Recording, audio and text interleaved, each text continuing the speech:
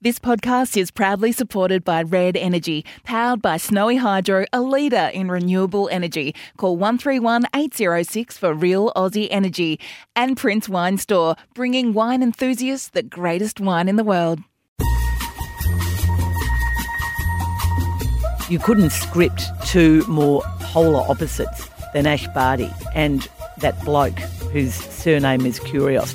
She is an utter star. She behaved beautifully. She saved Tennis Australia's bacon. I might have to have a look before I pass judgment. How puff is the puff? It was a long puff, flowy, chiffony puff. You just don't want too much fabric around your body when you're an older woman. Are you going to apologise now? I was waiting for you to say that. Okay. Nicole Kidman, I apologise. You are a brilliant actor. It just shocks me how still people are just so sexist. It's just quite shocking to think that, you know, men we know in their 60s and 50s are having these opinions. Thank heavens younger men aren't, and these old dinosaurs won't be around for much longer. Don't Shoot the Messenger podcast with Caroline Wilson and Corey Perkin. Welcome everybody to episode 203 of Don't Shoot the Messenger. We are back for 2022. Hopefully, Corey Perkin, bigger and brighter than ever. Don't know about you. I probably do feel a bit bigger because I've eaten so much over summer, and I definitely feel brighter because you're here back in the studio, Kaz. Welcome home from Amsterdam. Well, it's lovely to be home. It's great to be back in the studio with Miss Jane and her incredible bog sage and the summer pan posy she has brought in today is absolutely beautiful. It's great to see you, Corey. We're not going to rejig too much of our correspondence because we haven't been on the airwaves for about 4 weeks, but the last time we were on, or one of the last times, Mum and Clem were special guests. A lot of feedback for Mum over the summer, I must say. A lot of people saying, your mother is just brilliant. She's so funny. And, you know, Mum's just going, yes, I'll take that compliment. I've always thought I was funny, says Jewel.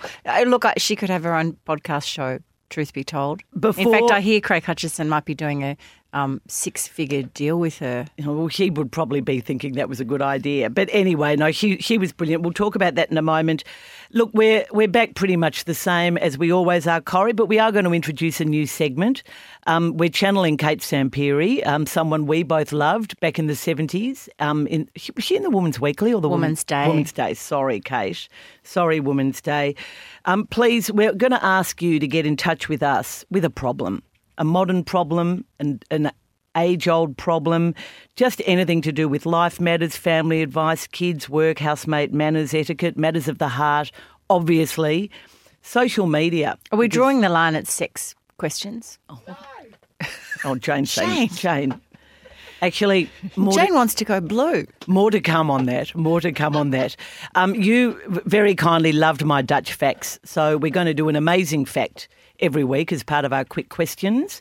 I've got one today that hopefully will work. But anyway, we want your questions. I knew I should have started off this new segment myself. myself. I thought you were, so I was anyway, something came up last night when I thought you were on a roll with your Dutch facts, so I thought, she can do week one. Well, I went into the cinema last night because it was sort of the only cool place in Melbourne and saw a great film, which I'll talk about in a minute. But there was an interesting ad on before the film. Just send your questions for Dear Caro and Corey, which you've named, to feedback@don'tshootpod.com.au. Now, Mum gave a recipe in one of the last shows. It was her friend Jenny Smith's, a friend of all of ours. It was her pork fillet recipe with a slight sort of Asian Shalsu sort of bent. Jenny Smith, who was born on Leap Day. She was born on... So she has a birthday actually this year. No, she doesn't. It's 2022. It's only in Olympic years she has a birthday, Corey. There's no February 29 this year. No, there's not. Jane, could you just check that? Corey, it's only in Olympic years. You must know that. She doesn't have one this year. Well, I'm confused now with the Olympics, aren't you? Go on. That's true because they don't always happen every 4 years now, or not through COVID. Jenny says to you, Corey. It is not. Jane's just saying it is not officially. So everybody who's getting ready to celebrate their birthday on the 29th, hold for another couple of years. Everybody, but you probably knows that, Corey. Jenny says to you, Corey, my pork fillet does not turn out like a tired old chop. That's quote unquote because I apparently called it a tired old You brown it on chop. the top in the oven quickly, probably 2 minutes, 15 minutes in the oven, rest for 5. Hers was pink and most delicious and finely sliced, very nicely in a salad. Happy New Year to us both, she says. Do you think I've offended Jen? Well, you have, and you were so offensive about it. I mean, imagine It wasn't calling her pork chops. It was pork chops generally. It's not even a chop, it's a fillet. Anyway, Corrie, I went and picked us up because you do so much organising for this show, bless you. I buy the coffee, and I just want to say thank you to two of our favourites, Albert and Marino at Pound Cafe, just off Chapel Street in South who Yarra. are huge fans of Ash Barty, great mates of Ash Barty. Well, who isn't, really? But their Instagram account, the Pound Cafe, it's a lovely Instagram account, by the way, guys. It's been Ash for 2 weeks. Well, they're very happy that we're back, and they actually shouted us coffee this morning. So, bless. They remember Clem had her crush on her local cafe, and how baristas just kept you up and about during a pretty tough 2 years. These two blokes, I swear, they were one constant in an ever-changing and rather unconstant world. So it's a bloody good cafe. It is, and you can sit outside with your puppy dogs. And their ham and cheese toasties with a touch of Dijon. Whoa. Hey, now, speaking of puppies, Lynn via Facebook sent us a message. Can we please see some recent panda photos, Corrie? Yes, Lynn, you can. The trouble with photographing Panda is she is as black as night. So it's very hard to take a good photo of her. You've been rolling her out on the white sort of doona cover, though, looking very stylish. She found the white doona cover with wet paws. Anyway, sadly, I her. came home to a dog on heat, and it did not augur well with the white doona cover. But that's the story for another day. Are we having? Gosh, that's just put me off my coffee. As you know, I went away very quickly. Are we having any little queenies on their way? No, there'll be a little operation very, very soon. Corrie, it's been a weird summer, a summer of discontent. You've labelled it. How did you get through? You're about the only person I know who hasn't had COVID, so. That's a big exaggeration. There are lots of us out there, really. Hiding in our cupboards with Jen face masks on. It was such a weird summer, and I know that. It's really funny, isn't it? Now that we are starting to see people again a bit, the one conversation, of course, you start saying, "Oh, let's not talk about it," and then you end up talking about it ad nauseum. This whole Omicron, this scare through summer, how it's affected people. Being down at the beach where I now live and observing at this time of year all of the families come down to their beach houses and everybody's excited, ourselves included, the Ballarat gang, Will, Lib, Coco, Charlie, everybody was coming. And various members of that group got COVID as well. But everybody was looking forward to getting away with families because we have come out of lockdown. It wasn't that long ago that Melbourne was in lockdown for a long period of time. And so everybody's exhausted. They've been homeschooling or they've been locked down or they haven't seen their parents or their parents-in-law. They all come to the beach and then one person in the household happens to go to the local pub, brings it home, everybody either gets it or has to isolate, or people just rushed back to Melbourne. So it was very weird because you didn't see those happy families on the beach, as many of them. The pub was closed for a week because they couldn't get any staff, but it's just been so More quiet. Importantly, so was some of your favourite coffee shops, which was a bit frustrating. That was a bit frustrating. And then when I came up to Melbourne for a couple of days to do some work, I was really struck in Brunswick how quiet everything was. Was everybody hiding inside? I'm not sure. But look, the beach became my friend, Caro. You can't really get COVID down there when you're sitting on the beach by yourself or swimming. And it was just a reminder, I guess, that because we weren't doing a lot of social things, a lot of things were cancelled, which was sad, important birthdays, catch-ups over summer. But it reminded me that the kids and their kids, what great company. You know, I feel very blessed to have my kids as my friends, and there was a lot of sitting around all just nattering and eating and drinking and stuff like that. So how about you, coming from lockdown in Amsterdam back to Melbourne, into ISO? You've had family members who have been touched? Yeah, well, luckily I didn't have to isolate, and that was one good thing. Having had COVID, I didn't really worry about it. And, gee, aren't you sick of people going, I've had my third vaccine, now I'm going to have... And I mean, please... I don't want to hear about it. But the biggest culture shock for me was the glare of the light. We came back around New Year and it was in the middle of a heat wave, and it wasn't the heat that, and for heaven's sake, we've all been away and come back into a different time zone and weather zone, but I don't think only once I think I've come back right bang in the middle of summer from a very, very, wintry Europe. And the light, wasn't the heat, but the light, I just couldn't, I needed sunglasses everywhere I went. Everything was so glary and bright and colourful. Over in Amsterdam, it was just lights at night that were beautiful. And yes, things had sort of locked down, but it wasn't such a big deal because it was around Christmas and it's a family time anyway, and we did lots of nice things. That was all a bit of a shock. You understand how our early artists, early 19th century, not so much the Impressionists, but the early European artists who came to Australia just couldn't figure out how to paint our light. Yeah, they were really perplexed about that. Oh, look, the autumn light in Europe is one of the most beautiful lights, I think, and that was what we witnessed certainly in October and parts of November. But wow, getting back here in late December, all early January.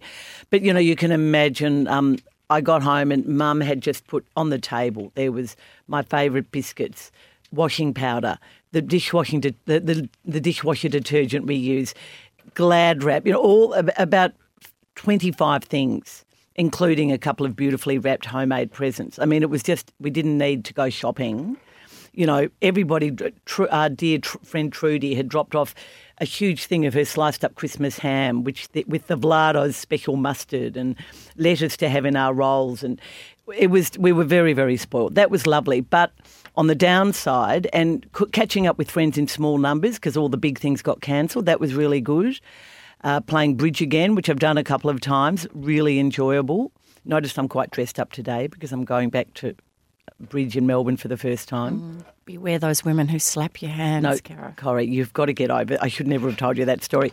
But, in the first week, dog on heat, dog ran at her, I tripped, sprained my ankle, Mum got COVID, Clem got COVID on day one of her road trip. Like, a lot of things felt like they went wrong in the first week.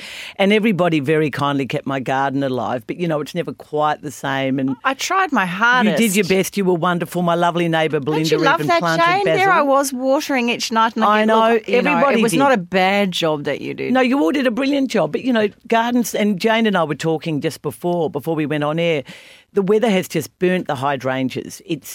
The tomatoes haven't been as good this year. The basil has, I don't know, it's just been a funny summer. But having said that, the weather, that has been one of the upsides. The weather has been sublime in Victoria. I know our New South Wales friends and Queensland friends have had La Nina at her most fierce, but it's been beautiful. We have had the most perfect January. Yes. How many nights have we just sat down on the beach till 7 o'clock? That hardly ever happens. It's been incredible, and I've loved walking in the water because I can't actually walk the cliffs with you at the moment because of my ankle, and it's been absolutely beautiful. How is your ankle? Is it getting better? Yeah. Well, you don't have to show me. I had to go to a really lovely, beautiful black tie wedding of a gorgeous friend, Paris, and her now husband, Nick, in a moon boot, which was pretty tragic. Sorry. Just talking about happy occasions. I received a phone call this morning as I was driving to the studio. My godson, Tom, and his wife, Kate, one of my godsons, they've had a little baby boy, Raymond David. So welcome. Everybody's well, and I'm so happy. So big hugs and kisses to you guys. That's a very old-fashioned name, Raymond. Don't you love Ray? I do. Grandfather and great-grandfather of the child. I do. It's beautiful. Yeah. I wouldn't have picked it, but now I'm hearing it. I do. I really like it. It's Yeah, it's lovely. Well, Ray Norton, David's my mate David's dad, he was our local electrician in the Sandringham, Blackrock, Beaumaris area. Everybody loved Mr. Norton. And I think it's just lovely. Anyway, I just wanted to say, well done, guys. Great news after a summer of not such great news. Sorry, Caro, I interrupted. Well, you've had a gorgeous summer. Just before we move on to Dear Caro and Corrie, what did you do because you weren't selling books for the first time in more than a decade? What did you do in terms of retail, or did you just not go to shops? What does an old shop girl do? She finds a shop to work in Christmas week. So our friend Anna at Cape Merchant at Sorrento, Cape Merchants, sorry, plural, best gift shop going around. I was her wrapper for a couple of days. I wrapped. Well, you are a good rapper. Look, I've come up in the world. No, I was really happy. Not in the modern use of the word. Yeah. as you know, Carol, I learned how to wrap in George's when it was George's and the women wore black, and we weren't allowed to lean on the counter, and we had to wrap without sticky tape. So I was actually allowed to have my own roll of sticky tape, but I was as happy as a pig in. I was just in my element. Did miss the bookshop hugely. Did not miss the stress of the daily figures. Were we reaching target? Apparently there has been an horrendous delivery issue with all retail not being able to get stock, and our supermarkets tell us that, but bookshops in particular, nothing was being delivered. My friend Chris Redfern at the Avenue Bookstore said about a week before Christmas he received something like 100 boxes and sent them all back to the publisher, just said, sorry, too late, can't take it on board. It's been awful. So happy so happy to have had my little retail fix and on to more exciting things in the next few months, and we'll talk about that. So I suppose the issue that there's been so many issues over the past sort of 2 weeks. We're talking fresh out of the Australian Open, and boy, oh boy. I mean, I can think of 10 headlines straight away that are international headlines, not just local headlines. Our friend Boris Johnson is imploding before our very eyes. 16 parties they had. 16. Partygate. I mean, remember we were talking about this back in early December, and we both said, kill it off now, Boris. Kill it, Boris. Bad call. Should have killed it off. But is it sexist because the eminent former public servant Sue Gray, who has conducted this report into Partygate, every time they refer to the report, they say the Sue Gate report. They don't call it the Gate report.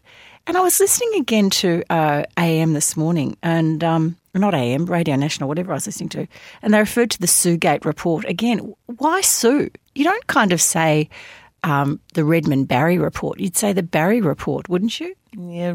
Bit sexist? Anyway, just putting it out there. Nitpicking, but probably might have to send that to dear Caro and Clorry. Speaking of women, what about that poor media director who fell on her sword again weeks before Christmas for cracking a gag about the cheese? Gee, she's looking like, I mean, you know, I feel sorry for her. Hitting a wet fish with a shovel or whatever they say. Now, should Grace Tame have gone to the lodge on the eve of Australia Day? Oh yes, Caro, Grace Tame, throughout her years as Australian of the Year, throughout her tenure, she has performed admirably. She's turned up to everything that she was expected to do and more so, and she's been a great advocate and we're very proud of her. And of course, she's well behaved. She went to this final moment, which was to celebrate the office of Australian of the Year and to hand on the torch as I suppose that's what you call it. So I think she was a true professional. But for glared at the Prime Minister, ignored the media. Yeah, but for 12 months she's fulfilled her promises and obligations. And I think if we take Grace's point of view, her feeling is that the Prime Minister has not in terms of change for women in the workplace. So she has a moral stand there. Now, whether we agree with it or disagree, whether we thought she was being rude or not, I think we have to kind of get into her headspace a bit and just realise that it's beyond antagonism for her. This is something that she and the Prime Minister early in her year as Australian of the Year talked about, and she believed that change was on the way. We have, Kate Jennings' report sitting there. What's happening with Jenkins? Jenkins, yeah. Sorry, I always get that wrong. Kate Jenkins' report. Where's the discussion about that? Where's the action? Where's change? What's happening with Brittany Higgins? I kind of think fair enough, Grace. You know what? Fair enough. What do you think? Oh, look, I think the criticism has been gender-based. Having said that, I think the criticism of Adam Goodes was racist, was definitely on racial grounds, despite what people say. I wonder, and it will never happen, but if someone asked me to be Australian of the Year, I honestly don't think I would want to do it. I think it is such an onerous job in so many ways. And, had she just snubbed the whole event, probably would have been bagged anyway or no one would have noticed. She wanted to make a stand and have people notice how angry she is. This is not a gig where you have to be respectful of the Prime Minister. It's a gig as Australian of the Year to represent whatever it is you're there to represent. Yes, you're respectful of the office of Australian of the Year, which she was. She was very, very clear, and the committee was very, very clear about why she became Australian of the Year. I was at a drinks thing on Saturday night, and someone, I consider a friend, was a bloke, was slagging off at Grace Tame and slagging off at Brittany Higgins. I mean, in the most, it was just, I sort of heard it, I wasn't in the conversation. I had to sort of walk away. It just shocks me how still people are just so sexist about these. It's just quite shocking to think that, men we know in their 60s and 50s are having these opinions. Thank heavens younger men aren't. And, these old dinosaurs won't be around for much longer. But no, I can see why it stirred the pot. But I had to think about it, but I think he absolutely did the right thing. I really do. So do I. And just on dinosaurs, I had a dinosaur over summer who said to me, he said that sex has been happening between work colleagues in offices for years. What was the Brittany Higgins thing all about?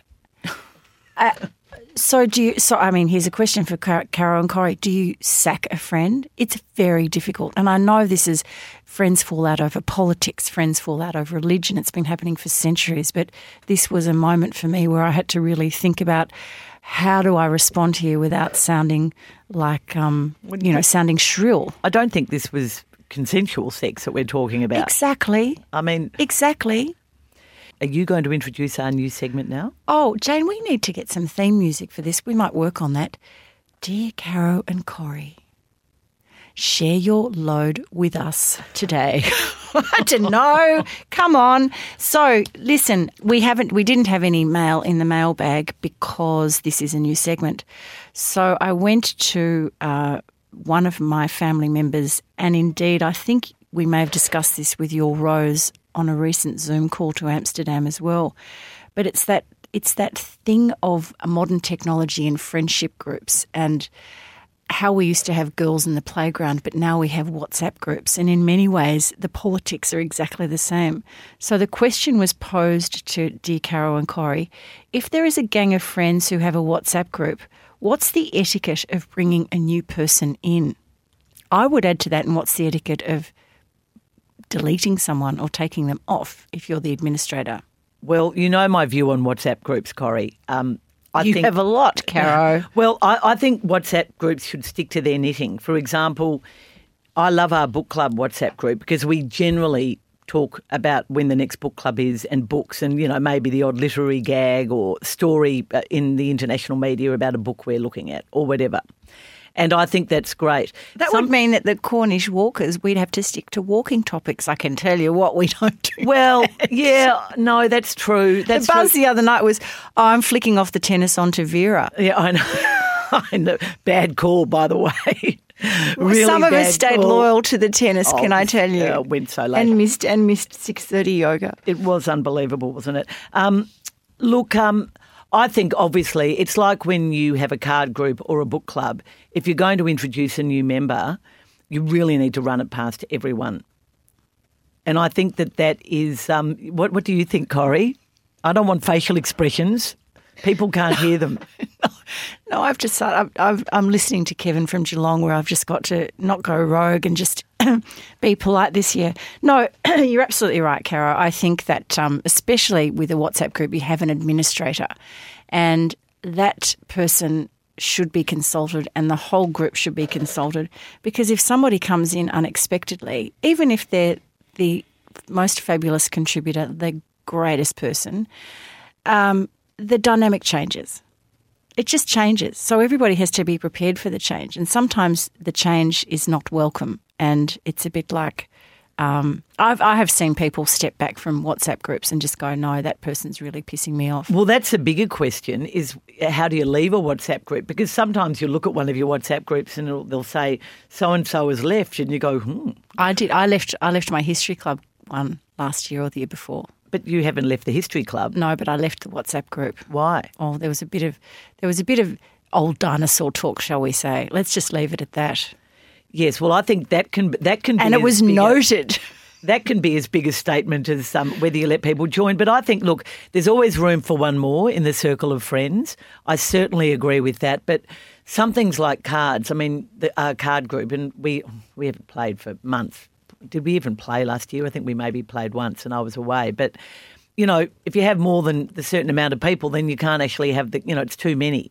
And book club, there is always room for one more in the circle of friends. And generally, everyone who's been introduced has been a great success. And some haven't stayed because they didn't want to. But really, we're straying into book club territory now. No, but we could have a whole segment on book clubs, a whole show. But I think the new members that have come into our book club over the years, when you're going for 30 years, you're going to have new members, and by and large, they've been a triumphant success. But I just think the rule is you've got to run it past everyone, and if you're administering the WhatsApp group, don't just bring people in randomly.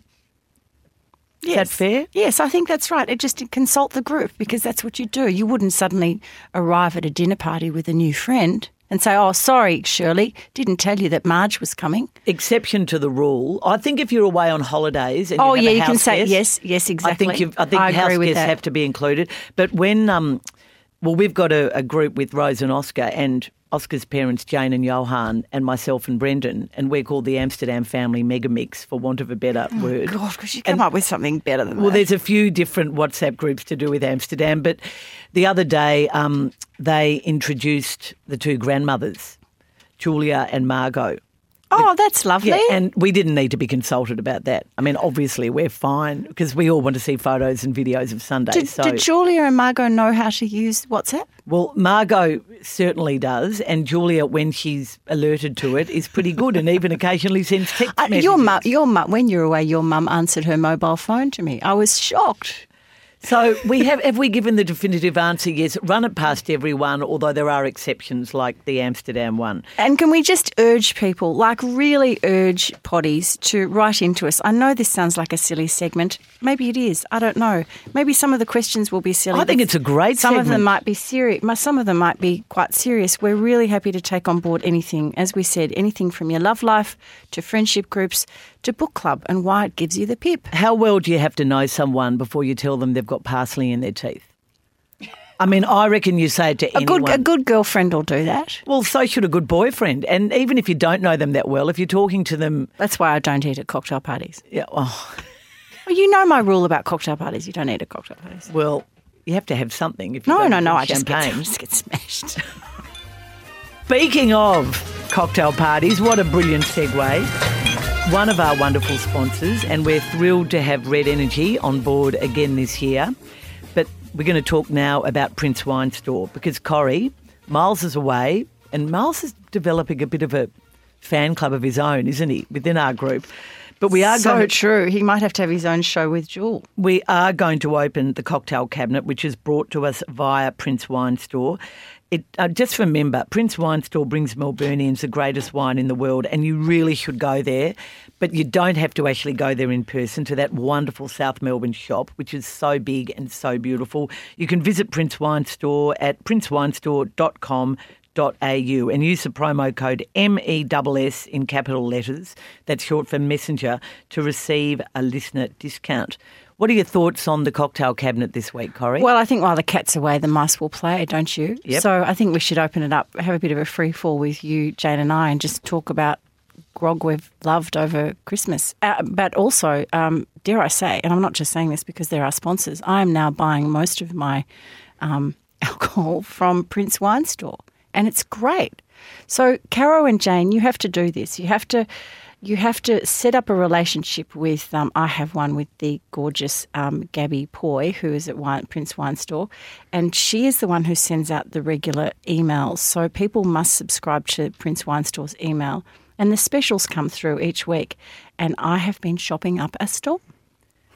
Jane, you have a dilemma which I share. Look, I was just wondering, as Miles is on a couple of weeks' holiday, which I think would probably involve a lot of product testing and tasting and research, I was wondering... Someone's got to do it, Jane. Corrie, I am terrible. I'll go somewhere, I'll order wine out, not so often, or I'll buy a bottle or it's a special, and then I forget what it was. And the next time I walk in and go, oh, what was that really nice? Cannot for the life of me remember it. Caro, are you as bad at me as remembering good drinks? Completely. I mean, one drink I really enjoy over summer, well, several, but two won't come to mind. A really lovely dry vermouth, white vermouth on ice, or a really lovely dry sherry on ice. And you'll go to a smart modern restaurant and have it and go, this is amazing. Then you'll go to Prince Wine Store or any bottle shop and buy, and it's just not the same. And what was the sherry? It was Spanish. What did it look like?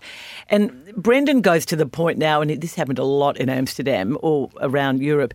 He's got that app where you order a wine and you app it, and it tells you what it retails for. Oh, okay. Yeah. And so he'd always go, oh, we're getting this for a good price, or wow, we should, get this somewhere.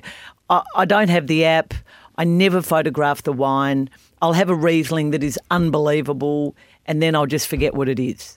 Well, look, dare I say, the phone is your friend in this instance. I know. So there are two ways I do this, Jane and Caro. One is to take a photograph of the label, or if you're at a restaurant, take a photograph of the description in the menu. The other thing that we have, speaking of WhatsApp groups, we have a group called Wines We Love, which is Coco, Charlie's mum, Rochelle, a few others. Clearly my invitation was lost in the mail. You didn't get approved by the rest of the group. Exactly. I'm not the administrator. You'll have to talk to her. But we, if we have a sensational bottle, we take a photo and then we do a little descriptor. So it sounds kind of cute and just another bit of correspondence you have to look at all the time. But actually, I have been in Prince Wine Store and Dan Murphy's and Vintage Cellars, and I've gone, what was that great wine that so-and-so talked about the other day? And it's on your WhatsApp with a photograph. So that just makes life so much easier. And the other thing too is don't be afraid, everybody, to order online, because there are grog shops who will home deliver. And when you have it on your screen, you can place an order so much more easily because you recognise a bottle.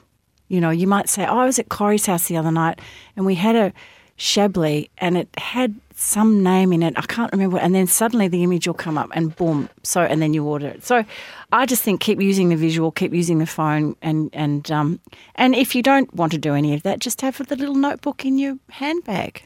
Your favourite drink of the summer, Jane? Basically anything with grapefruit juice. And I think it started with your cocktail recipes before Christmas. Corrie's Armadale Soother. Which had the grapefruit the pink soda. Grapefruit. And then we went to the actual juice and like basically spritzing everything and adding so much ice. The Armadale Soother is the best. Yeah, my grapefruit tree, when it's plentiful, I used to have them for breakfast. It's a sign of the times. Now you have it with I now alcohol. have it in cocktails. Sometimes still for breakfast. And Corrie, your drink of the summer? Well, my drink of the summer, I had a couple, but I've kind of rediscovered whiskey. Miles last year at some point was talking about whiskies, and I do love a whiskey, and so I can't remember which one I bought, but just having it with soda water, which makes it a little fizzy and a little interesting, and some ice blocks. So probably there are whiskey aficionados out there who are rolling their eyes going, oh my God, soda. But it was a really lovely summer drink and not very calorie oriented, kilojoule oriented, I think. Yes, it's what you feel like eating after you have or the next morning when you have a hangover because you had 7 whiskeys. Yep. No, I sort of continued on the French 75 bent from winter to summer, and they just go down well at any time of the year. But I must say, and I avoided it, I just wasn't around for the first couple of weeks I was back, but in the last couple of weeks, just an ice-cold rosé with lots of ice. Pale. I know, Corrie, I know your views on rosé, but it's a great summer drink. It is just the perfect summer drink. Well, there we have it, the cocktail cabinet. Ladies, next week's almost Valentine's Day. Do you just poo-poo that, or can you give me some recommendations for romantic beverages? Oh, champagne. Well, champagne. That's obvious, but... Oh, sorry. Sometimes obvious is best, Jane. But you don't, if you go out for dinner or something on St. Valentine's Day, you don't have so much to drink that you're either really untidy or loose lips, sink ships and relationships. Oh, here we go. There could be a whole Valentine's Day was, Brendan used to put a lovely little message in the paper in the early years of our marriage. But honestly, I know. But I'll never be able to take that seriously or him seriously. Anyway, don't forget, use the promo code MESS at the checkout when you head to princewinestore.com.au. And like Corrie said, get get to know the team. And then you can just look at your order and work out what you bought last month, Corrie, so you never forget. And they really do have things there that you can't find anywhere else. Now, Corrie, it's time to move on to BSF, our first one for 2022. Thank you again, Red Energy, awarded CanStar's most trusted energy retailer nationally for 2021. We're each going to basically give our top three of books, screen and food. But before we do, you've relaunched the Book Pod. Where can people find it and who is your first guest? We're very excited, sadly, without Miss Jane as our producer because she's way too important and busy these days to do the Book Pod. We miss you, Janie, but we have Melinda Williams, who has done work over the years with Neil Mitchell, who is a friend of ours. She's an author of a book, and she's doing such a great job working with me on the Book Pod. And the first episode of this new release went up last week, and it's an interview I did a few weeks ago with David Williamson, Australia's foremost playwright. He's written a new memoir, Caro. It's sensational. And in fact, our friend Chris Barry, who is Anna from the Op Shop's husband, who is an actor, has really enjoyed this book too. All the old Carlton days, the Pram Factory versus La Mama, all the politics of moving to Sydney, writing the film script with Peter Weir on Gallipoli. It's a great book, and I really enjoyed the chat. You can find the Book Pod really through pretty much any podcast provider. Just if you're having a bit of trouble, just send me an email, corrie@corrieperkin.com.au, and I'll help you. But we're using a terrific Swedish company called Acast, and they're lined up with Spotify, Apple, a whole lot of the regular podcast providers. So thanks for the opportunity to talk about it. And long may she sail. I look forward to, you've got some wonderful guests coming up. One of whom, I gather, in the coming times will be Sarah Winman. And I want to kick off with her for my top three books I've read this summer since I got home. You very kindly gave me The Year of Marvellous Ways, another one set largely in Cornwall, a beautiful, very lyrical novel, not probably... I mean, I think Still Life is still her absolute best novel and, her triumph, and I really hope she kicks on and continues to write brilliant novels. But The Year of Marvellous Ways was just a wonderful story about a very old woman and a very troubled young man kicking off just at the end of World War II. A wonderful, wonderful story. It's a beautiful book. And can't you see where, Evelyn Skinner, who is one of the heroes of Still Life, can't you see where Sarah Winman kind of got so much of her inspiration, because this character, Marvellous Ways, Marvellous is a wonderful, magical, mystical character, but the relationship she has with the younger man reminds me so much of Evelyn and Ulysses. If you love Still Life, you'll really love, I think, A Year of Marvellous Ways, don't you think? Yeah, I do. There's always a bit of a mystical element in her books, and this time the largest element, I suppose, is about mermaids. But I thought it was a wonderful book. I also really enjoyed Love and Virtue, the new hot bestseller by Diana Reid, a very young Sydney woman who has written basically about her first 2 years as an not so privileged attendee of a women's college at Sydney University. It's about gender politics. People are hailing her as a new Sally Rooney. I think she deserved... Like Sally Rooney, her story is not, it does have nuance. I mean, it's not just a black and white version of some terrible things that happened at this Sydney Women's College and their brother college, St Thomas's. It's Fairfax College and St Thomas's College. It's a book about a girl who comes from Canberra on a scholarship, gets to know a group of really privileged white Sydney private school kids, what happens to her, how her story is used by someone else, the story of a friendship. As I say, it's not black and white. I really enjoyed it. And I'm still on the William Boyd trail. I mean, I'm just so happy because he's still got books I haven't read.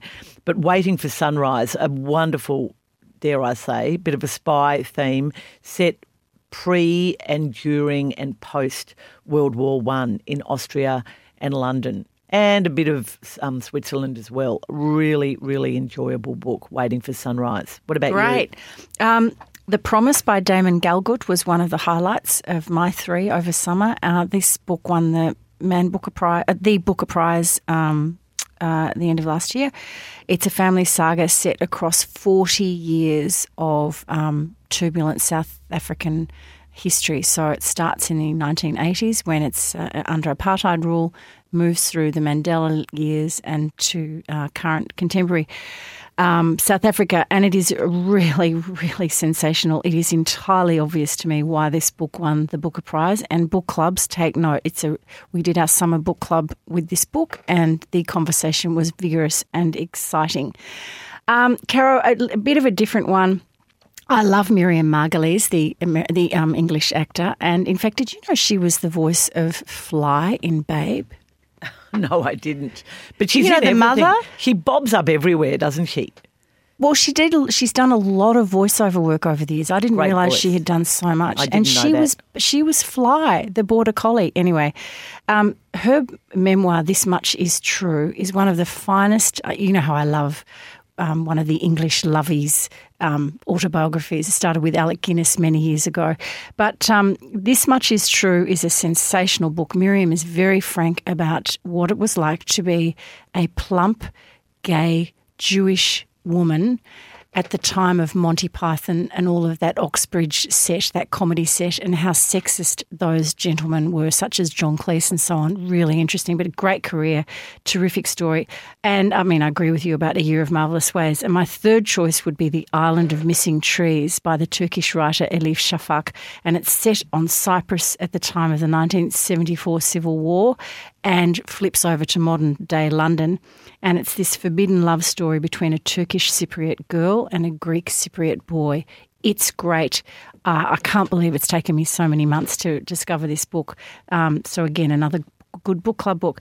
Caro, on to screen. What about the best 3 screen you've watched over summer? Well, I've seen a lot of films. I saw a lot of films on the plane, obviously, and I've watched a lot of stuff on TV, Netflix, etc.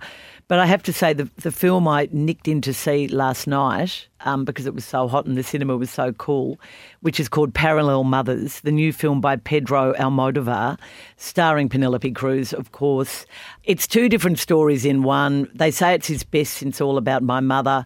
I was riveted by it. Like all his films, very melodramatic, soap operatic. It opens with Penelope Cruz and a much younger woman in a maternity ward, both about to give birth as single mothers. The other girl, who is brilliantly acted by another Spanish actor whose name I can't remember, but she's a teenager. Penelope's in her late 30s.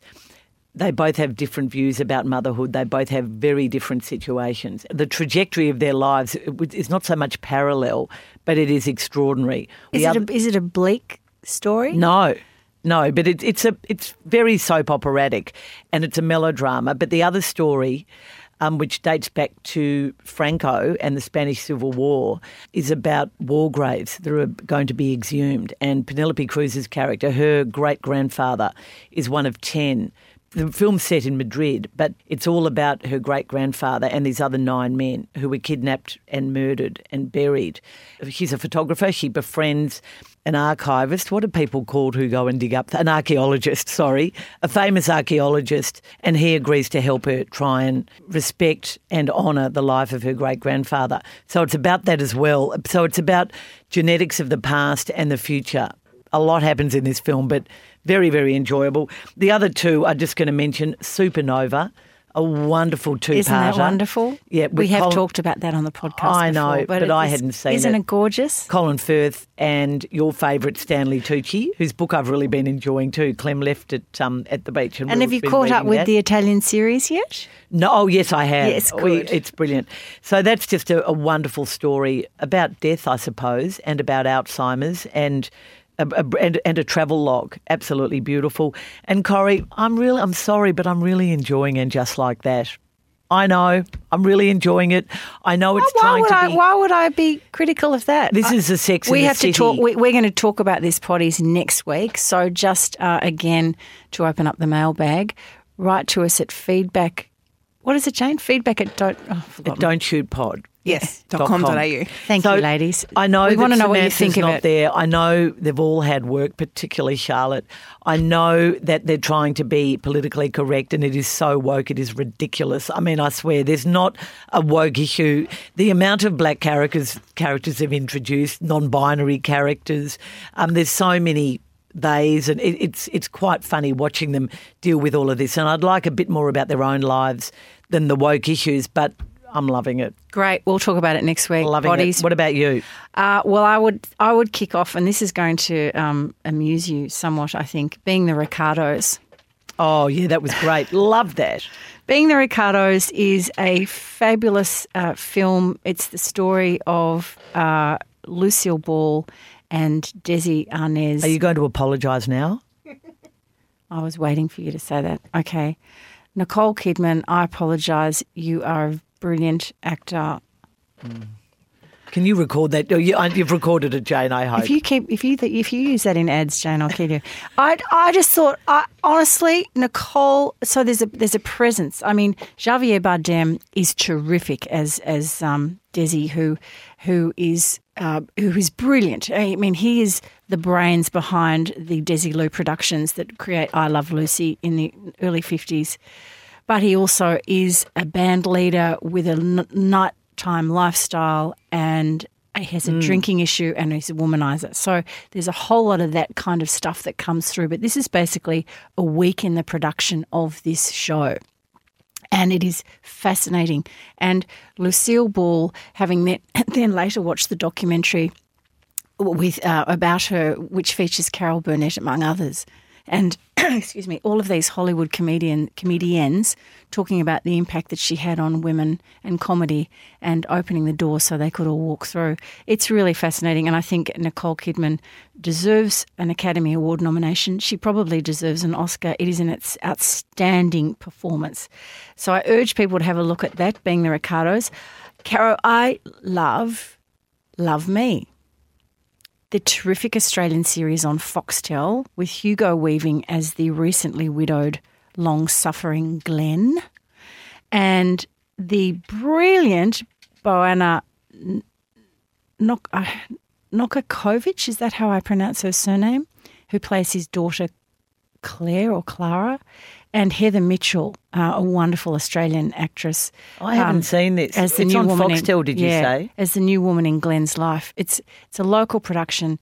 There's a handful of series, and it is really beautiful. And it's about the love lives of Glenn and his two children following the death of their wife/mother, and their different love lives. But it's beautifully photographed. The acting is absolutely superb, and Hugo Weaving, he is such a talent. He really is. Great who actor. also played Rex in Babe, He did. I do remember that. the black border collie. Anyway, and the third one I would say is All Creatures Great and Small, the new series on ABC TV on Saturday nights, starring Nicholas Ralph as James Herriot and Samuel West as Tristan? as Siegfried. Sorry. And did you know Samuel West is the son of Timothy West and Prunella Scales of Fawlty Towers fame? I did you know not. that? Anyway, it's lovely. It's gorgeous. It's a bit of a romp. Nothing really happens, though. I watched the whole series overseas. Oh. Rose banned it and said, Mum, they've spent 5 minutes on a dog and a group of cattle. We're not watching this. And she banned it. Oh. So Brenda and I used to watch it sneakily when she wasn't around because I found it very pretty to look at. But it's... Well, I have to fess up to Francesca now. This is the night that you came home and asked me what time I'd put Hattie to bed. I did tell you a little bit of a fib. She actually stayed up and watched All Creatures Great and Small with me. She loved it. She was in bed at 9:30, I promise, but that's why she was tired and horrible the next day. Certainly good for children. I just want to say as a fourth, because I know you talked about this before Christmas, but I did go and see Spencer. Well, I think she probably will get an Oscar nomination. I think so too, definitely. Yeah, Kristen Stewart. What a dark. Grim, isn't it? Not what I know that you had said that it was dark, but it's really and touching on those issues of anybody who's had connections with bulimia, anorexia, marriage breakdown, oh my goodness gracious me, what an incredible film. There's a touch of the turn of the screw, a touch of Henry James about it too, I thought. Very black, wasn't it? Yeah. Very, really scary. Anyway, that's our viewing for this summer. Corrie, very quickly, because you have cooked a lot more than me, and I gather you have restored your reputation as a cake maker with a couple of wonderful cakes. After the sponge disaster of 2019. Jane and I still remember it. Look, I've gone back to, and I think you're going to talk about Donna Hay. I've gone back to an old Donna Hay, tried and true, her shredded chicken and mint noodle salad. A beautiful and very easy recipe. The only hard bit is shredding the chicken in terms of time. But this is a beautiful and very healthy recipe, and it will be on our show notes. I've also finally perfected the pav. Finally, when in doubt, I had all these beautiful blackberries from my cousin Edwina, and I made a pav around January 26. I really think we need to change that date, by the way. But when in doubt, go to taste.com.au. And what they did was all the usual things about low oven, leave it in the oven when the oven cools down, stiff peaks of the egg whites. But you add a tablespoon of sugar at a time. You don't add it at once. And maybe I've never done that before. That is the secret to the not cracking. And a little bit of corn flour, of course, and a little bit of vanilla essence. And the other one, which is a great hostess gift, I think, and reminded me of the cheesy feet that we had all those years ago in Cornwall, in Foy, were my Aunt Louise's cheese biscuits. Touch of cayenne, 4 ounces butter, 4 ounces grated tasty cheese, and 4 ounces flour. Oven, 180, 20 minutes. Put the mixture in the fridge if you're making it on a hot day before you actually... You could actually get a little cookie cutter that's the shape of a baby's foot. You could do your own cheesy feet. You could. Well, I made some, which we always found a bit bizarre, didn't we? I made some for my friend Trudes, who'd had a bit of a flooding debacle last week, like so many others. I've seen the flooding debacle. Apparently the assessor was there for several hours. Bit of an avalanche as well. But she said, "Oh, it's the cheesy feet," and I said, "Well, sadly they're round. They're not feet." But 4 ounces translates to about 113 grams, I think. So 4 ounces, 4 ounces, 4 ounces. Butter, flour, grated tasty cheese, intersperse it with some parmesan if you want, and half a teaspoon of cayenne. Yum. Yum. So, Caro, you've got a new Donna Hay. I'm excited. I have a new Donna this. Hay. I'll get onto that in a minute. But the photograph, I think Miss Jane, one of the photographs she'll put up on our Instagram account, which is Don't Shoot Pod, will be simply by Sabrina Yahour. She is the successful author of Persiania, a beautiful cookbook that came out a while ago, predominantly Middle Eastern cooking, and Simply has been my go-to this summer. I have loved it, and in particular, I have loved the baked sweet potato and za'atar and garlic chips. I won't give you the recipe because it will be on the show notes, but they are a winner. Particularly, actually, yes, they can accompany fish and so on, but also as a pass-around before dinner if you're having people for drinks. But I did want to – my two recipes are out of Donna Hay's new cookbook, One Pan Perfect, by Donna Hay. It came out just before Christmas. Daughter Francesca has declared this the best Donna Hay yet. She's probably right in my view. Two recipes I wanted to mention. The chicken with halloumi, chicken with burnt lemons and halloumi, which is so easy for a family midweek dinner. And the recipe will be on the show notes, but essentially you put lemons and marjoram on a large baking tray and drizzle it with oil and bake that for about 20 minutes. Fresh marjoram? Yes. That's one herb that's rocketing in my garden. Yes, so or dried. I only had dried. So and you can use oregano as well. So I used oregano too. And then that is like a drizzle. It becomes a bit of a drizzly paste. When the lemons start to char on the edges, you add the chicken breasts which have been trimmed onto the top of that, and you top it with halloumi, drizzle with honey, and then you sprinkle with a bit of salt and pepper. And again, I put some more oregano stems on that, and cook it till it cooks through. Put it on a plate of spinach leaves or something like that, and you've got the hot chicken, the halloumi, the lemons, with that slightly honey taste to it. It is absolutely delicious. And then the other one, the third one that has been on a bit of a repeat, nothing kind of unusual about this is and I can't find it here where it is, but it's charred broccoli studio salad, and it's essentially, as you know, you can put the broccoli on the barbecue if you want, but it has the salad dressing and the salad components of baby capers, red chilies, grated lemon rind, garlic, feta, wild rocket, and grated parmesan on the top if you want, with lemon wedges. It is absolutely delicious and is a meal in itself, truth be told. So those are my 3 recipes for summer, and Donna Hayes' book is called One Pan Perfect. That sounds absolutely beautiful, that broccoli recipe. And can I just say, I want to compliment you on the salmon you cooked for me a week or so ago, which was out of one of our other favourites. Was that Julia? No, that was from the new Ottolenghi cookbook. Oh, that's right, off the shelf? No. Yeah, the shelf, on the shelf, the shelf, in the pantry. I don't know. Anyway, it was absolutely beautiful. Can't remember. It involved tahini and salmon. And the halloumi and za'atar mix on the top of it. Absolutely delicious. So that was BSF, an extended BSF for Red Energy, powered by Snowy Hydro, a leader in renewable energy. Call Red Energy on 131 806. Corrie, very quickly, I'm grumpy today, and I know everybody has had their views on Nick Kyrgios and Thanasi Kokkinakis, the special Ks. But the fact that we read on Tennis Australia's website about these wonderful 2 young men and the fact that they've got this fun friendship and new fans tells me that Tennis Australia has been irresponsible in not calling out Nick Kyrgios's behaviour, his disgraceful behaviour.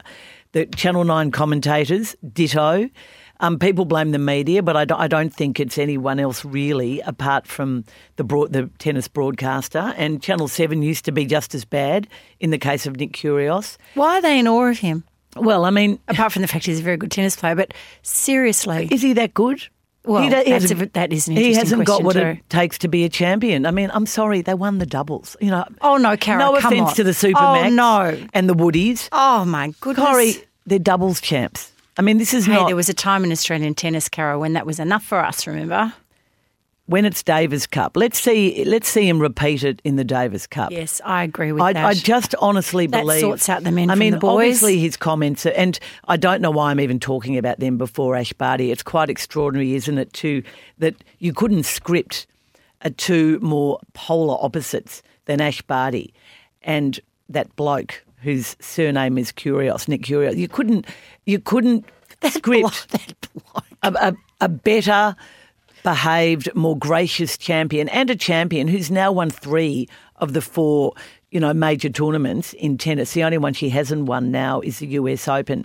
She is an utter star. She behaved beautifully. She saved Tennis Australia's bacon. And for Kyrgios to say, just look at the ratings, clearly, we're the major draw card. No, Nick, you rode on her coattails. You can't win anything. You don't have the dedication. To be a champion is not just having talent. She has actually done it through hard work and having talent. He has not won anything. And so why do people keep saying he's so talented? I reckon he's hiding behind the fact that he's not that talented. He doesn't have what it takes to be a champion. And great, win the doubles. But you know what? That's not going to bring you down in history. I can think of a few politicians that hide behind the hysterics and the language. Caro, our colleague, Tony Wright at The Age, wrote a really lovely piece the other day on Ash Barty's win, and he said in one part, "No histrionics here, no shrieking or backchat to officials or smashing of rackets, just tennis played at such a high pitch it left us gladdened and privileged to see such virtuosity." How is that? As opposed to self-indulgent, spoiled, greedy, badly brought up. Don't get me started. Okay, 6 quick questions. Thank you, Red Energy, for allowing us an opportunity to answer and question one another about these different matters. First. What were the first 4 words this is a weird question. Okay, keep going. What were the first 4 words you saw for 2022, and what is this game and can I play? That's 3 questions in one. If you look at your phone, I have just sent you an image of a word game that my new best friend Sarah Winman, English author, hi Sarah, doesn't listen to the podcast, but one day she will. She sent this, and I thought, these drive me crackers. So it's a whole lot of random letters in a crossword pattern, and it's your visual connection with these words. What words can you see? And it's supposed to determine what your 2022 is going to be like. Yes, okay, I believe in fairies and I read the horoscope, okay? Go with me for a minute on this, Kaz. The first 4 words I saw: breakthrough, miracles, purpose, and money. Jane? I keep seeing gold because I keep seeing GLD in a sequence. Well, keep looking. I don't think it's very good podcast fodder, but I will keep looking. And are those words actually there? The ones you said? They'll all pop in, but don't look for it. You've just got to randomly look. I see. You just don't have the mindset Power? to do this. Power. That would be you. Power. Well, that was the one I just saw then. Well, you are a powerful person. Did you say power? Was that one of yours? No, that was not one of mine. Creation? Oh. MCG? MCG's there. Okay. Care.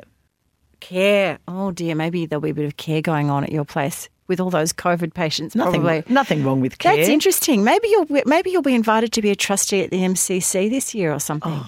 Or maybe you'll be invited to a footy lunch. I would be hopeless at the first, great at the second. What is this game and where can we play it, Colin? I don't know, actually, but I'll find out and we'll put it on the show notes. Well, I just send it to you. It's just a picture, but I don't know. You don't devise a question you don't know the answer to. No, I don't, because I just sort of picked it up somewhere. But Jane will pop it on the show notes and people. Well, okay, that's the answer. You can play it on our show notes. Yeah, that's right. That's the answer.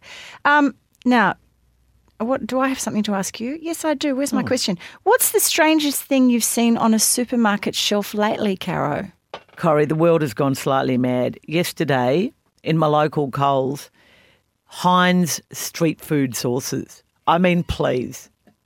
Surely the very fact that they are street food sauces Don't thump the desk. Should not mean that they are produced by Heinz and sold in a massive chain supermarket.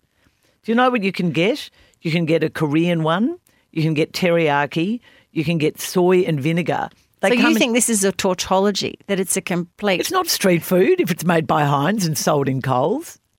I just thought that was the strangest thing I've ever seen. Anyway, Corrie, of the 50 British endangered sayings, which one will you be the saddest to see leave our conversation? Oh, the Telegraph on the weekend, the London Telegraph had a great story about this because they surveyed 2,000 adults between the age of 18 and 50 and said, do you know what any of these mean? And sadly, there are a whole lot of phrases that you and I have grown up with that people don't understand and don't know.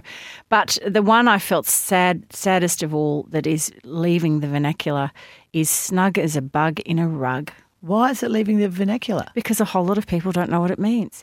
Caro, there are people who don't know what 71% of the 2,000 people interviewed said they had never heard of the term nail your colours to the mast, and 64% hadn't not heard of a stitch in time saves 9. No.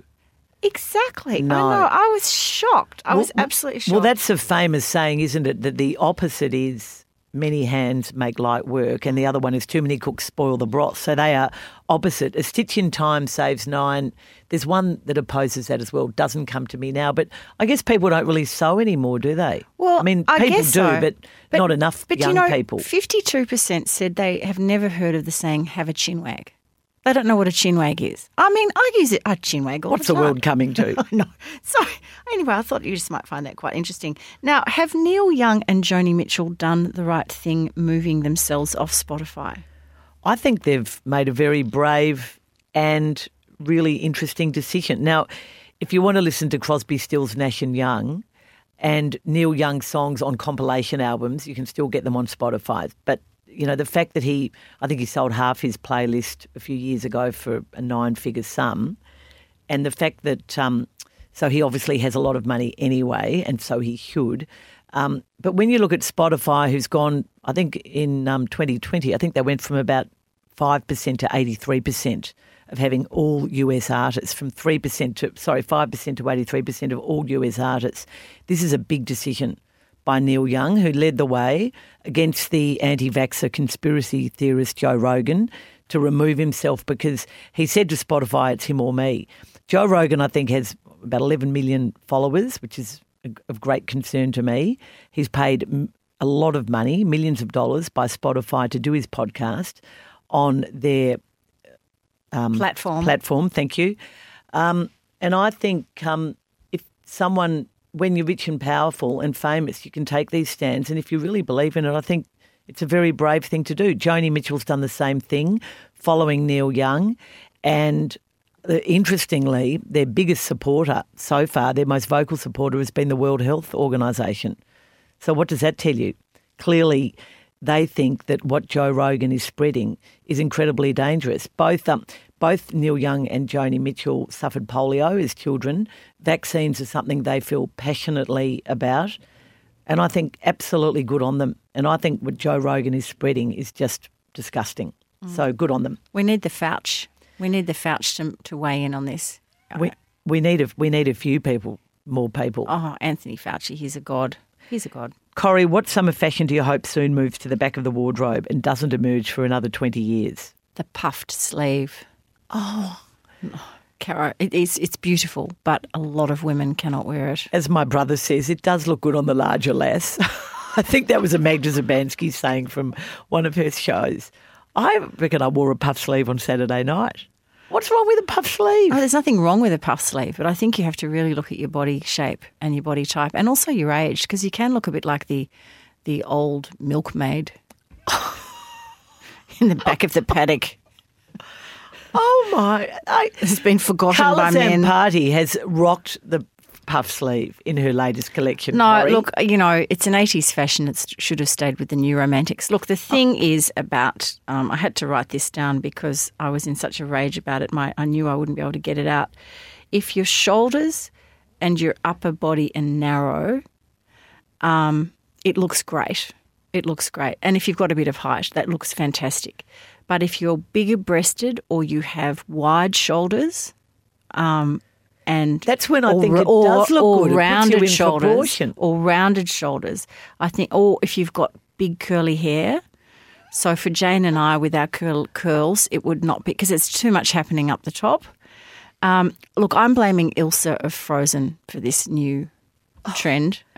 I honestly, I could not disagree more. But what about padded shoulders? Where do you stand on that? I don't mind a padded shoulder. I don't, and it takes me back to Dynasty in, and Alexis Carrington, but of the 1980s. But it's just the puffy sleeve. It's beautiful. Like, don't get me wrong. I love nothing more than a puffy sleeve, a shirt across the bust, a tight little waist, and then a long skirt. I love that look, but there are just a lot of women who have been wearing, of all ages, who have been wearing puff sleeves this summer, and I've thought, what about a puffy sleeve with a deep V, no shirring on this 61-year-old body, but the puffy sleeve, a deep V, and then just a flowing skirt? Is this what you wore the other night? And will be wearing many times, given what I spent on this dress. Yes. Look, I might have to have a look before I pass judgment. How puff is the puff? Well, it was a long puff. So it goes down to below your elbows. Oh, that's not too bad, because it depends on the fabric too. But if it's sitting up all stiff and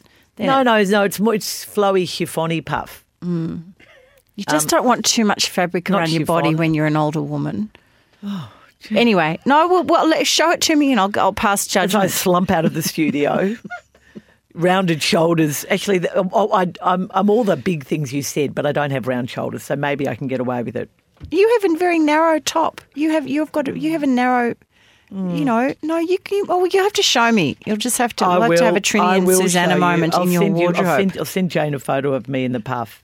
Oh, she's obviously quite happy with herself, Jane, because she's happy to put it on the podcast happy. Instagram. Well, I'm not sure about that. We have a lot of shots on our Instagram account of you in various beautiful dresses, and you send them to Jane without telling me, and all of a sudden, I do not. Oh, Cara, I love you. I've never done love that. your dress. Oh, Cara, you look so great, so great, so great. Have I ever sent you? Yes. You asked me to send you a brown photo once. You asked me to. Solicited, Corrie, solicited. She's never asked me to send any pretty frocks. Oh, come on. Okay, Caro, what's this week's amazing fact introducing this new segment or newish or spin-off from Dutch Fact? I can't say fact. Well, Well, this is, I suppose I think it's an amazing fact, has been the growth of the self-love industry. Is this a new concept? Well, have you ever seen Valentine's Day ads in the past promoting self-love as opposed to... No, I have not. Well, I saw one at the cinema last night. What do you do? Well, I don't need to... Actually, Jane. I knew this Jane. would happen, Jane. I knew this would happen. Get your head out of the bedroom. I mean, well, Jane's head is in the accurate place. Some wonderful products like Verde Remedy, which is a wonderful remedy involving hemp that you rub on sores and you put on your lips, and they're going into the self-love area. You can find them online. But Where else are you supposed to rub it to feel good? Well, this industry is now it has gone nuts. And Valentine's Day is coming up. And last night at the Como Cinema, there was a Bras and Things ad for Bras and Things, and it was all about self-love. There were people, I mean... What do you mean? How do you advertise a bra shop? Underwear. Self-love, just do yourself a favour and buy your own underwear, which actually is not such a bad thing. They're doing more than buying their own underwear on this ad at the Como Cinema. They're putting their hands into their underwear. So I'm just going to leave it at that. There's masturbation at the Como Cinema? Finally someone said it. I knew she would say this. I knew. I was... Well, you led me down the garden path. We can talk about masturbation. It's fascinating. Dear Caro and Corey. Have you ever seen an ad like that at the cinema? No, I have not. I wasn't I have shocked, not. and I have no problem with it. But I mentioned it to a few people, and they said, "Oh no, the self-love industry is now absolutely massive, absolutely Really? massive." And so for Valentine's Day, the promotion is not send your loved one beautiful underwear, whether it is your girlfriend or your boyfriend, but send it to yourself. Yeah, well, and, and love yourself. Well, yeah. Isn't that interesting? Well, I do think in terms of underwear that men, I mean, I'm sure girls buying girls' underwear, they would get it. But when men buy women underwear, like, really? At 60, do you want a G-string?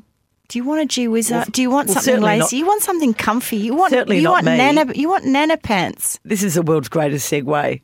But anyway, the self-love industry is I think it's an amazing fact because of the ads, it is burgeoning. Are we going to see them on television? You certainly see them over in Amsterdam. Okay, so just getting back to the original title of this section, what's this week's amazing fact?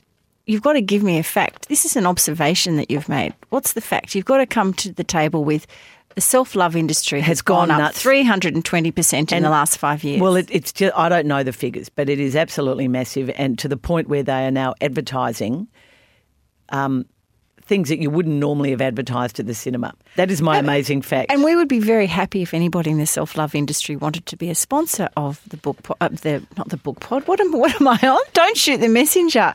Jane, would we be happy to have someone from that industry? Of course we would. Absolutely. The sales of any kind of intimate products, you're right, Cara, I just Googled it, through the roof in lockdown. 2 years, sales skyrocketing. Oh, don't look at on Miss that Smarty note, Pants. On that note, we're going off to have some lovin'. It's great to be back. Jane, it's lovely to see you and your beautiful flowers. Tell me that beautiful seaside blue thing again. Sea holly, my new favourite. Yeah, it's absolutely beautiful. My friend Beautiful Tanya brought posy, me a bunch Jane. the other day, and it sat in a vase for over 2 weeks. And Do you know didn't Jane die. has frozen shoulder because she's been whippersnippering too much on her rural estate? I feel like a thunderbird. It's so wonderful hearing about the new discoveries in your garden, Jane. Corrie, great to see you again. Oh, nice to be back in the studio and see you too, Caro. Thank you to our dear podcast supporters, Red Energy, who is Australia's, well, it's actually been awarded CanStar's most trusted energy retailer nationally for 2021, and also, of course, to Prince Wine Store. You can connect with us via Instagram, Facebook and Twitter. And if you want to get our show notes delivered to your inbox each week, hit the sign up button on Facebook or in our show. And in our show notes, I should say, or send us an email and we'll subscribe you. Please recommend us to a friend or three and email feedback@don'tshootpod.com.au. Corrie? Don't shoot the messenger for 2022 and self-love, everyone.